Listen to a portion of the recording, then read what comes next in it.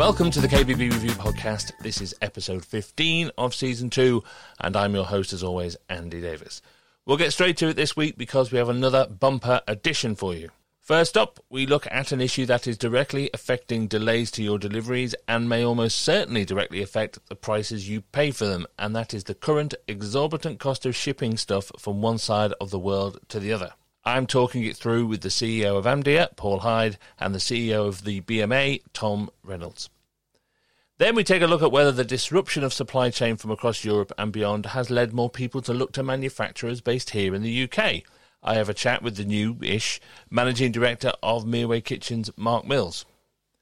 And finally, we do our last New Year retailer roundup and catch up with Joe Moll from Ocean Bathrooms in Dorset on how business has been for him so far in 2021, especially as he opened a new showroom at the end of 2020. See, told you it was bumper. But before we get going, a quick reminder that the closing date for the KBB Review Retail and Design Awards 2021 is on Thursday, February the 18th, so the clock is really ticking now. It's totally free to enter, and any retailers and designers of kitchens and bathrooms in the UK and Ireland are eligible to enter. We have business categories highlighting the best established and brand new retailers. We also have awards for the best design projects at different project costs. And for the first time this year, we recognise the vital importance of great installers and fitters with the Installation Company of the Year award. That's open to standalone installation businesses and retailers who run their own installation arm. And for all you suppliers and service providers out there, we have the one-off Lockdown Special Support Award. That's for you to tell us just how you and your team supported your independent retailers through all the COVID ups and downs. So, I'm repeating it because it's so important. The closing date is Thursday, February the 18th, and there will be no extensions on that date. Don't say I haven't told you. For everything you need to know, go to kbbreview.com/awards. Now, there is a significant issue brewing in the world of shipping containers. Bear with me, I promise you this is going somewhere. The COVID global lockdowns have completely screwed up the logistics that get the products you sell from one side of the world to the other. And that, potentially, means two things. Obviously, the delays a lot of people have been seeing already to the arrival of that stuff, and a possible increase in the price you pay for that stuff. So, to talk us through this issue and why it is very relevant to retailers at the end of that supply chain, we have, I hope, friends of the pod, Paul Hyde, the Chief Executive of Amdia. Hello, Paul. Hi there, Andrew. Okay, we've got Paul. And we've got Tom Reynolds, the CEO of the BMA. Hello, Tom. Hi, Andrew. Good afternoon. Everyone's here. It feels like a Jeremy Vine phone-in. Brilliant. So let's get our acronyms out of the way. Amdia is the Association of Manufacturers of Domestic Appliances, and the BMA is the Bathroom Manufacturers Association. So that's representing the two different sides of the manufacturers that are affected by this. Okay, so, Tom, let's start with you. I'm picking on you first. Let's pretend, for argument's sake, let's stretch our imaginations and pretend that I know nothing about international freight and shipping logistics. Okay. So can you fill us in on what's actually going on? What is the issue here that may lead to these problems for the retailer? Hopefully it's not too much of a stretch of the imagination for you to get the large portion of products that are sold through KBB retailers in the UK do come from overseas. And broadly what's happened is kind of three things have started to cause an issue. Firstly is availability. So during the first wave of the pandemic, economies all around the world seized up, completely upended usual trade flows, and it left container ships in the wrong place, seafarers in the wrong place. And following that, there's then a huge surge of demand globally as societies opened up for manufactured goods. So massive shortage of containers in the places where those goods are manufactured, principally in the Far East, and limited availability to get the empties back to where they should be. So availability is the first issue. The second issue, which flows from that, is around price. So the prices of getting containers around started to be pushed up. And the reason why this is so bad in our part of the world is that the trans-Pacific routes that take goods from the Far East to America and Canada are far more lucrative. So in order to compete with that route, the prices on the North European routes really skyrocketed, and really to silly levels now. Some companies were paying kind of $1,500 per box just 4 or 5 months ago. That has been up to 10 times the price now. And I've heard quotes as high as kind of $30,000 for a 40-foot container. So there's some really funny behaviours going on. There's been some accusations of profiteering by the carriers, and the Chinese government, in fact, is now exploring an antitrust case. So price is the second issue. And then the third issue, which has exacerbated things even more here in the UK, is that there's been a perfect storm that's created a lot of port congestion. So that's ports understaffed because of COVID-19, empty boxes piling up around ports, and issues getting ships into dock when they should be. And again, that's not entirely unique to the UK, but it's also been paralysing in India, for instance, but it certainly seems to be a greater problem here on our shores, perhaps because of our reliance on a couple of major ports like Felixstowe and Southampton.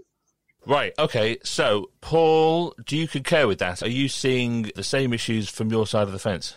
Yeah, exactly. I mean, Tom's obviously summarised nicely what the situation is. I mean, it's fair to say that just over a year ago, container rates dropped to an all-time low, mainly because a lot of factories in China had shut and therefore the shipping demand dropped right off. So we saw, a two-stage. We saw pricing recovering back to where it was in 2019.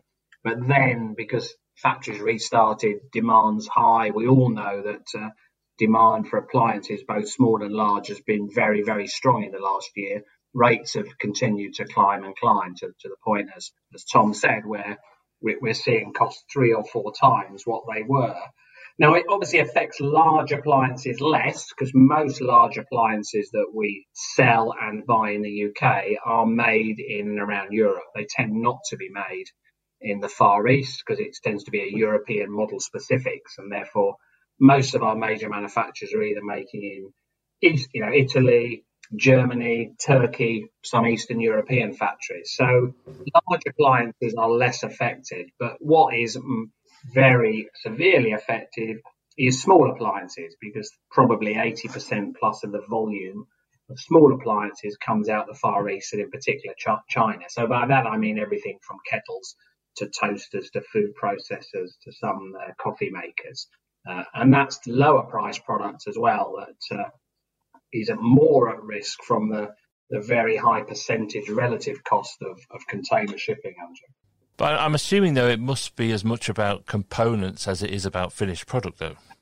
In some cases, yes. You're right. So even large appliances that are made in Europe, there are some components that come from overseas. But the feedback we're getting is that the higher risk is in finished goods. I mean, what I would say is in components is you can get an awful lot in a 40-foot container. So even though the price is going up, you can probably amortize that against potentially many thousands of machines at the end of the line. So if it's a temporary cost increase, and I think most people agree prices will settle. The question is how soon and how quickly. I don't think we're going to see a price crash, because the market is basically controlled by 5 major shipping players, and there's no sight to the end of this strong demand. However, components is spread across many thousands of machines. When you're shipping finished goods, the impact of the cost rise, particularly on low cost goods like kettles, for example, is far more severe. This is all COVID related, but has Brexit got anything to do with this? It's got a little bit to do with it in terms of Tom's point on port congestion, because actually container prices have risen across all the ports in Europe. So whether you're shipping into Zeebrugge or Hamburg or Felixstowe, we've seen increases, but the increases into the UK are even greater. And that's down to container utilisation. It's taking longer to get containers through ports, and therefore the container utilisation drops because it spends longer sat in the port in the UK, and therefore the cost goes up because the shipping companies can utilise that asset of theirs less efficiently than otherwise. So, and arguably Brexit has created, because of the administrative changes and the extra administrative burden, has added to some of the port congestions for sure. So, but it isn't primarily driven by Brexit, I would say, because we've seen very large increases from China to EU ports. And of course, that's not Brexit related. Let's go back to you here, Tom, because I'm now an expert in shipping logistics. Thank you, both of you. But really, there's two issues here, aren't there, for the retailer, for the people who are actually getting the product at the end of the supply chain. One is the delays and one is the potential cost. So let's deal with the delays here. They've been complaining about delays actually for months. How long might this last? Do we have any idea how long it will take for the supply chain to normalise itself? Do we have any idea or prediction of that? That's the $64 million question, really. I think we've seen some shipping lines saying that their allocations for availability of container space they're not going to be honoured until the end of Q2. So I think we can see in some shape or form some of our shipping woes continue until then. There was some hope that Chinese New Year would allow some catch up and stabilisation. I think that is perhaps overly wishful thinking. Container ship reliability is really at its lowest level since the records began. Only about 44% of ships are arriving on time at the moment. So it's going to take quite a bit of time to unwind that performance issue. And key to this really is going to be what global demand looks like over the course of the next 12 months. And I think if you ask any economist, they'll say there's stacks of upside risks and there's stacks of downside risks. So it's just a very unpredictable environment. Finishing on a positive note, I think there has been some positive signs that the spot price for shipping containers has started to level off in the last few days, according to reports. So hopefully there is some light at the end of the tunnel. Paul, most retailers I talk to, it's the appliances that are causing them the grief when it comes to delays. You talk to these manufacturers and brands all the time. What kind of predictions are they giving for when this might sort itself out? I'm not having any manufacturers tell me directly that their production in Europe is being disrupted due to running out of components. So, there are supply shortages, but that isn't really due to this issue on large appliances. That is due to quite record demand in the last 6 months. Last year in the UK, over 12 million large appliances were sold, and the market grew. So after a very weak second quarter, that first lockdown we're in, when sales plunged 30% on large appliances, we saw a massive recovery, and we went from businesses talking about how much they were going to be down year on year in 2020 to actually pretty much all our members were up in volume terms. So shortages at the moment are due to very high demand, of which nobody forecast back in May and June. Small appliances is more at risk, not through components, because of the delays to shipments. Because we're running quite hand-to-mouth on supply and stocks in trade are low, if we get any delays more than a few days of appliances landing in the UK market, having cleared customs, then that may cause some shortages. And I think most people expect the markets to remain strong, certainly up year on year for the first 6 months of this year. It may soften a bit in the second half when we've got much bigger numbers to match. But, the prediction is demand's going to keep strong. Most members are expecting to do more business the first half of this year than last year, so that suggests they're not overly concerned on serious supply constraints, otherwise they wouldn't be forecasting up. But I think in general terms, is demand going to continue to be strong, and might that have an impact on supply? I think that's quite possible, but fortunately, I would say that's coming from strong demand more than supply constraints. Which I guess you could argue is a nice problem to have. Well, it's better than not having the demand, so... If you ask people, do you want a problem with not enough orders or inability to supply the orders you've got? Nobody wants either problem, but you're always going to choose the latter, aren't you, if you have to choose one? And of course, over time, production is catching up. There's pretty much no factories globally now that are shut or severely restricted. So over time, that production capacity has come up. But as Tom said, there is a finite capacity of shipping containers to bring that stock and component from the Far East. So that is a pinch point. Okay, so Tom, I'll start with you on the next one, the difficult one here. How long can suppliers soak up this cost for before it has to get passed on down the chain to the retailer and then, I guess, ultimately the consumer? What are your predictions for price rises? Well, obviously, whenever price is raised in a kind of trade body setting, people like Paul and myself are immediately extremely nervous. We don't like to get into the business of that. It could create problems with Competition and Markets Authority. But okay, generally and hypothetically speaking, there's plenty of noise and rumblings in the marketplace already, aren't there, about things like surcharges to cover some of the additional extra costs involved in getting products to the UK at the moment. So I don't think that's any secret. And put simply, these are enormous, extraordinary costs that would not only eat into margins, they'd completely wipe them out. So there will have to be some sharing of the additional burdens here. I think the good thing about this situation is that all of these problems are extremely well known to all of the actors. And I know both BMA and AMDIA feed into something called the Product Availability Group of the Construction Leadership Council, where we're talking as kind of groups of manufacturers with people representing different people in the supply chain, right up to the major housing developers and building contractors. So, there's conversations happening, and I think the communication really between manufacturers as suppliers and their retail customers is the key to getting good solutions. What do you think, Paul? What's your general hypothetical prediction?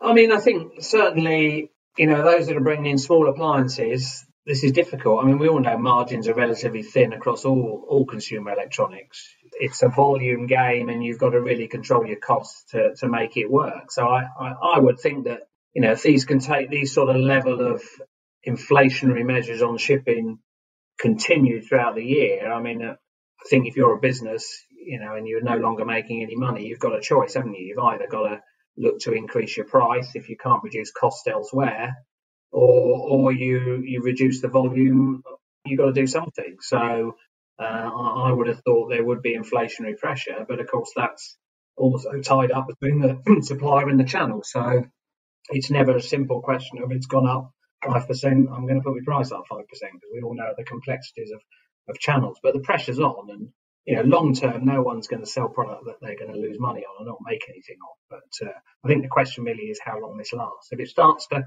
pricing starts to fall back over the next quarter, then it will take some of the pressure off. If it doesn't, and demand remains very strong, if I was a manufacturer that could sell everything I could get, was making no money, I think I'd want to look very carefully at what my solution was, because there's no businesses selling products and making no money, is there? That's a route to leaving a market.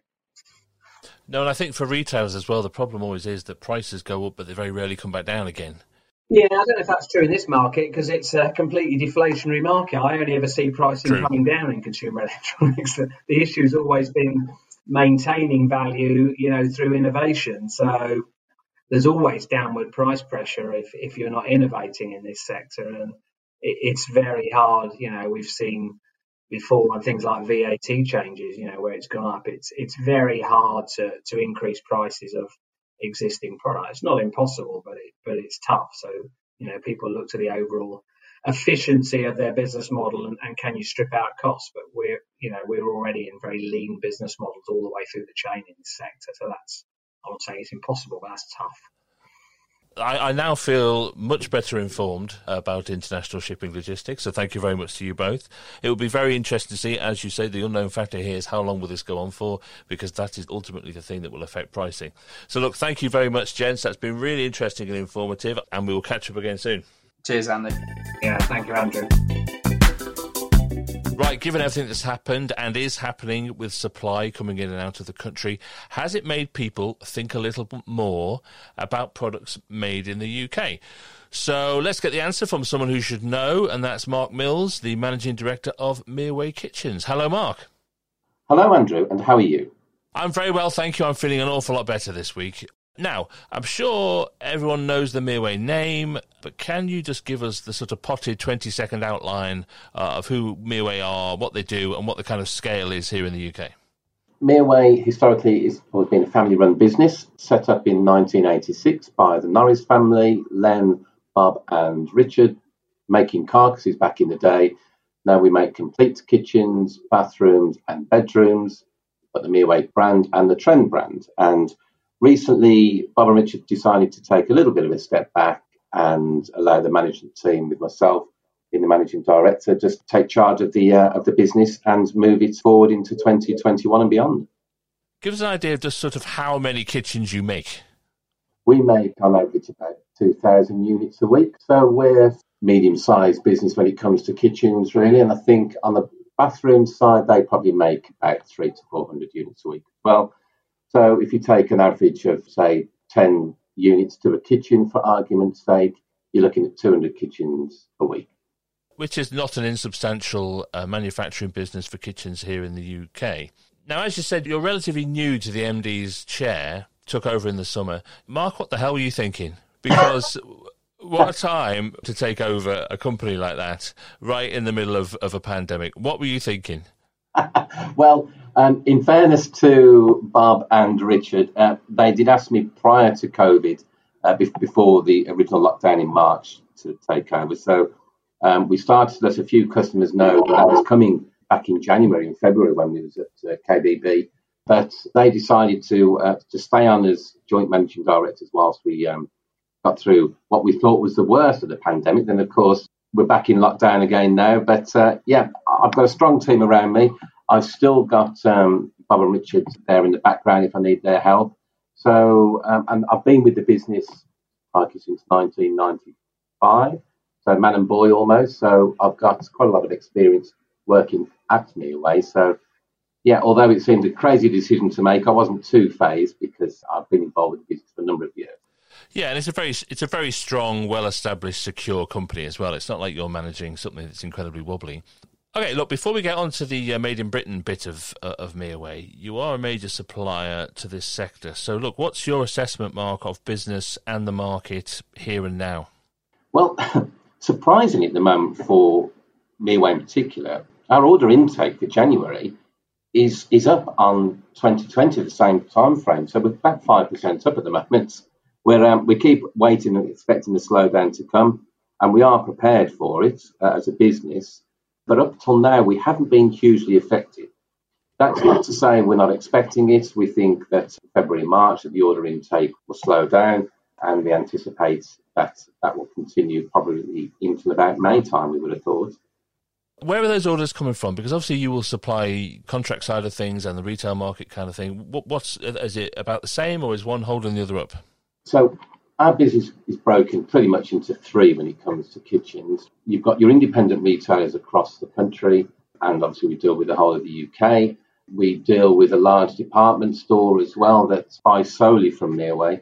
And we also deal with local builders, architects and so on, and tradespeople. So what we tend to find is that the large department store chain, that's starting to slow a little bit because obviously they've had to close a lot of their department stores. So has the independent retailers, although having said that, some of the customers are working virtually, so they're offering online appointments and trying to work online as much as they can and sending samples and so on by the post. So lots of customers are trying to find a way around, well, not around the system, but work safely and still be able to offer customers a service. And then you've got the tradespeople such as builders and fitters that buy and sell their own kitchens and fit them. They're also offering online appointments where they can. So what we tend to find is that the larger retail customers are the ones that have been affected the most. And so we tend to be getting more of our business through more of your one-man bands at the moment, so to speak. On to the business at hand here. You're a very proud British manufacturer. Yes. You literally have the Union Jack in your logo. Yes. Because of everything that's going on, COVID and Brexit, have you seen an increase in the conversations you're having or the direct inquiries about that status specifically? You know, are customers looking for that badge more than they have been before? Most definitely. I mean, we started to see a gradual increase in inquiries since Brexit became an ever-increasing concern for many businesses and consumers. So I would say we've been seeing more of an increase over the past couple of years. And also, there are some consumers that have specifically said to the retailers that they want to buy from a UK manufacturer because they want to buy what they consider to be more local to reduce the carbon footprint as well. So not only have we seen it through Brexit, we've also seen it as a result of people feeling that it's a more greener option to buy from a UK manufacturer. So yeah, we're starting to see more customers coming our way, retail studios wanting to buy from UK manufacturers who historically have bought kitchens from our European counterparts. In the short term here, security of supply is the biggest issue. You want to make sure that somebody's going to get their kitchen if they want it. How much do you think that interest is also about, I'm trying to put this in a very sort of polite way, but about British kitchens just being a lot better than they used to be and offering a wider range of styles, a wider range of design that they don't need necessarily. They can match those big European manufacturers and suppliers in terms of quality and design. Yes, in all fairness, I think Mearway have always been able to offer something that's of a quality comparable to the Europeans. But I think if you take German kitchens, for example, there's always been that historical feel that German engineering is just inbuilt in the German psyche. So I think customers or the consumer have always thought that if you buy a German kitchen, you're buying a better quality kitchen than you would a British manufactured kitchen, which just simply isn't the case. So I think with ourselves and many of our competitors in the same market within the UK, we started to push and promote our products more and trying to convey to the consumer that buying a UK kitchen is comparable to a continental kitchen, if not better in certain circumstances. And we offer a lot more choice there than we ever used to. As I said, that's not just Mearway, that'll be other manufacturers as well within the UK. So I think the choice is there and the quality is there, and why not buy from a British kitchen manufacturer? How are you taking advantage of that interest that's happening right now? Well, one thing we saw prior to Brexit, probably for the last year or so, is that we've had more and more customers come over to ourselves and other UK manufacturers, and some of our independent retailers are being concerned about the lead times being pushed out by German suppliers, especially since the first lockdown. They found that the lead times are being increased, whereas we haven't increased our lead times at all.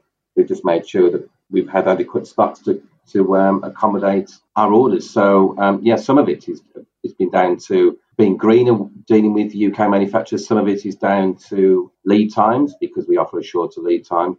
And others feel reassured by from the UK supplier that they're going to get the complete kitchen. Whereas if you're buying a kitchen from the continent, especially with Brexit and everything not quite settled as regards to getting products into the country, it's more reliable to use a UK manufacturer at this moment in time. But you manufacture in the UK, but you must get some components and raw materials from overseas. So are you seeing some disruption of some of those things coming through to you? Yes, we have. Obviously, we've seen disruption from many of our European suppliers, and also some of them insist on using their own logistics and export agents, meaning more administration internally. However, we increased our stocks prior to Brexit just to cater for that disruption. And where possible, we started to switch over to UK suppliers as well. From a wider perspective here, you're a volume manufacturer by UK terms. You need plenty of orders coming through that factory. How easy is it at the moment to plan for anything? Well, our operations director would say it's always tricky due to offering a comprehensive offering really in short lead times, but somehow he always manages it.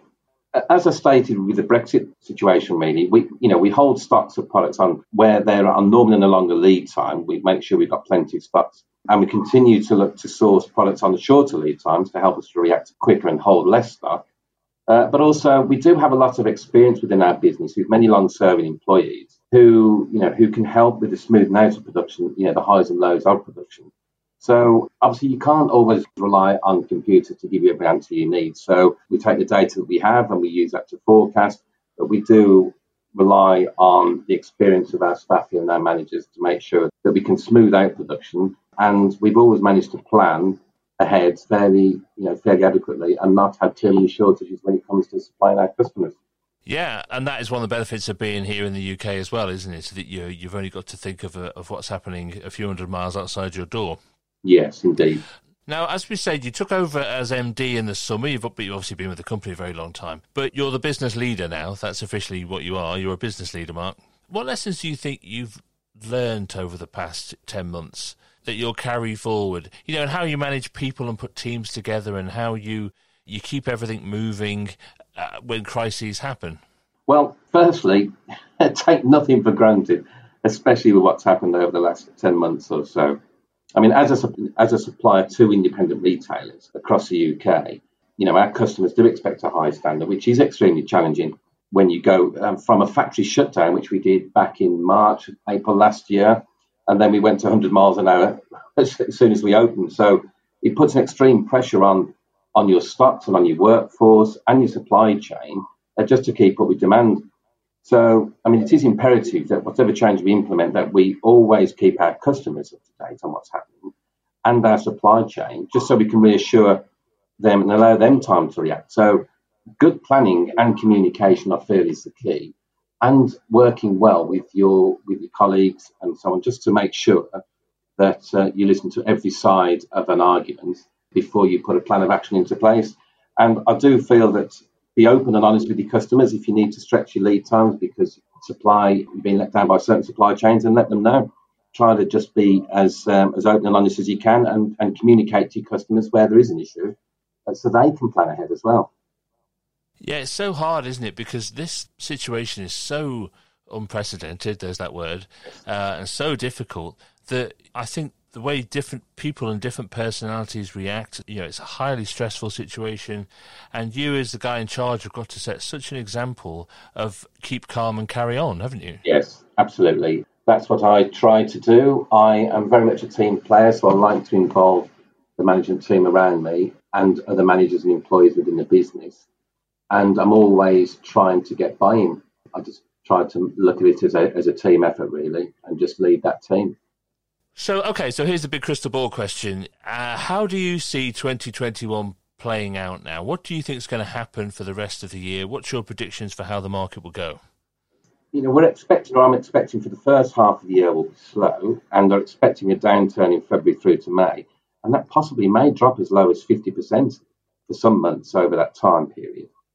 But then we're hopeful. I mean, none of us know because none of us do have that crystal ball, but we're hopeful as the restrictions ease that, we'll start to see a gradual increase with the final quarter of 2021 being similar to that of 2019.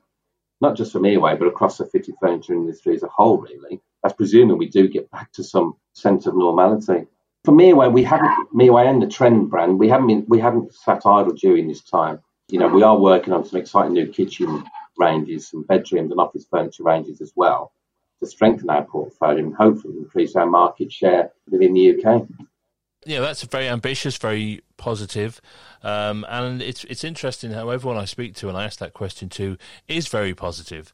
And I think it's a very genuine positivity as well. I think everyone's worked out because there's so much that you can't control that's going on, that the only thing you can control is to move things forward in a positive way. Absolutely, yes, yeah. And that's what we're trying to do. So as we expect the order intake to decrease, we will slow down on certain projects that we're working on, but nonetheless, we will continue with them to a certain degree. And as and when we do come out of lockdown and we can start to see each other face to face again, then, we will start to bring new product to the market and, as I said, hopefully continue to increase our market share. So we're still very optimistic for the future, even through these uncertain times. There's one question that everyone's waiting for the answer for here, and it is the most important question of all. Mark Mills, when you get home, you've had a bad day, things haven't gone how you've wanted, you flop on the sofa, you pick up the remote control. What movie do you put on to cheer you up? What is your entry into the silence of the laminates? Well, you can't beat a good musical to keep you upbeat, so I'm going to go with Singing in the Rain. It's one of my favourite films, and it is also the second appearance of Singing in the Rain. Someone else chose that too, so it's the first movie we've had more than one choice for. Oh, right, okay. It's an absolute classic. You can't go wrong with it. Thank you so much for sparing us a bit of time today. I really do appreciate it. You've got a big company to run there, so thank you very much. And we will catch up again soon, hopefully, to see that your positivity is playing out in the right direction. Yes, thank you, Andrew. Thank you very much for your time. Stay safe and well, and I'll speak to you soon. See you later, mate. Right, let's head down now to the beautiful part of the world that is Dorset to catch up with Joe Moll from Ocean Bathrooms. Hello, Joe. Hi, Andrew. How are you doing? I'm doing absolutely fine, sir. Thank you very much. What's the weather like down where you are today? I've had everything today. It's been sun, rain, very windy, but yeah, getting better, hopefully. That sounds like every Dorset holiday I've ever had. But it's still a beautiful part of the world. So, for those who haven't heard the previous time you were on, could you just give us the 20-second overview of Ocean Bathrooms? Yeah, Ocean Bathrooms has been going since 1993, which my parents set up. We've sort of grown it from being a showroom in Bridport to setting up a showroom in London 3 years ago. And then last year we set up another showroom in Poole near Sandbanks, another Dorset area. And towards the end of last year, we decided to set up a mini, what we've called a Cove showroom inside another interior designer's showroom in Dorchester. And we cover full retail, supply and fit, as well as contracts and projects. Yeah, so it's an ever-expanding, ever-growing enterprise, Ocean, and a very successful one. So look, we last spoke to you back in October, and as I say, you're doing really well. You just opened that new showroom. But 2021 obviously has started with a whole new lockdown, etc., etc. So how is business for you right now? We've had sort of up and down start to the year. I think like everyone, I think just when we thought things were going to be a bit more easier, then they make it a bit harder. But we've had quite a lot of good inquiries still coming through from our home design service. We've managed to do a lot of work from home and with screen sharing and things. So we managed to do a lot of the work. And then with our fitting side and things, we're pretty much booked up till July, I think, at the moment. So that's pretty good. And then the contract side seems to be steadily coming through again, which is great. So yeah, pretty happy. Would always want more, but yeah, pretty happy at the moment. When we last spoke, that was really at the period when there was a very high level of demand. What we were trying to predict then was when that demand would slow down. How do you gauge the level of demand you're seeing now compared to that last quarter of 2020? January, there was a lot of inquiries to the start of it. It slowed down and then picked back up towards the mid-end. February seems to have started quite well. We have had quite a few people wanting the whole package as opposed to just trying to buy it and then use their own people. I think from what we thought about, where people just want one point of contact, that's where it's gone. And I think it will continue to be more like that as well. And how's business in that new showroom? It's always hard, getting a new business up off the ground, even for one that's extending one like yours. So how's that gone? Yeah, we had quite a lot of inquiries when we first opened it, and we've continued to get a few across. Obviously, there's no one in the showrooms at the moment, so working a lot from home, but there's still a lot of people that would be quite interested coming into there when we can properly do it. So hopefully in the next couple of months or something, we'll see more of what's going to come through. But yeah, I mean, we've done sort of virtual tours in the showroom and videos and stuff, so people can see a bit more, to give people a bit more of an idea. And then obviously we took lots of photography and videos on the launch time, so that was quite helpful, so we can give customers an idea of what the showroom would look like. So do you still feel that you are building up some kind of momentum for that new showroom, for that new business? Yeah, I think it's only just started really, I think, but we had a couple of inquiries this morning, and one of them was with 4 bathrooms and wanted it whole package, design, supply and fit, and under one person. So I think with the quality of the lead and things, then that sounds like a good progression, I think. And if you get a couple of those a week, then that would be brilliant. Yeah. So look, you're running there, I say 3 separate showrooms. 2 are down in the southwest, but obviously there's this London one as well. They're not open, obviously. So what is the biggest issue you're having to deal with on a day-to-day basis? What gives you the headache every single day? You obviously get some people that still want to wait until they can physically see something, although a lot of people at the moment seem not too fazed by it. Funnily enough, I think the ones in London aren't that worried about it, whereas the ones in the southwest are still want to come in to see something, and so that sort of slows the process down. At the moment, we've had a few things with Brexit with certain suppliers that, because things are coming over, has caused a little bit of a headache, but we're kind of trying to hopefully resolve some of that, hopefully soon. What I find fascinating about your business here is, through this lockdown, is that you keep moving forward. That seems to be very important to you, to keep moving forward all the time. There's no sense from you that you're thinking, well, let's just hunker down, get through this, get out the other side and come out fighting when it's over. You seem determined that this won't interrupt your plans. I think it's important that we look to outside this little part of the time where, it is causing a few issues, and we try and make sure that if you're going to have an opportunity that you make the best of it, as opposed to sit back and hope that the good old days will come back, which it might not. So the more that you can do to create new opportunities, I think is the best way to go with it. All right, so look, it's very hard, I know, but what's your prediction? How are you viewing the rest of 2021 in terms of your business and the wider market? How do you think it's going to go? I think it's going to, I think for the next month or so, I think it's going to be, people will still be a little bit cautious possibly, but from the look of it, it looks like people are starting to get slightly fed up now and want to push on with anything. And I think if they think they're going to spend the next 6 months still at home, whether lockdown is here or not, then they want to have a nice home. So pretty positive with the general outcome of what's going to come up, I think. And the project side, I think that just continues. So it looks pretty good.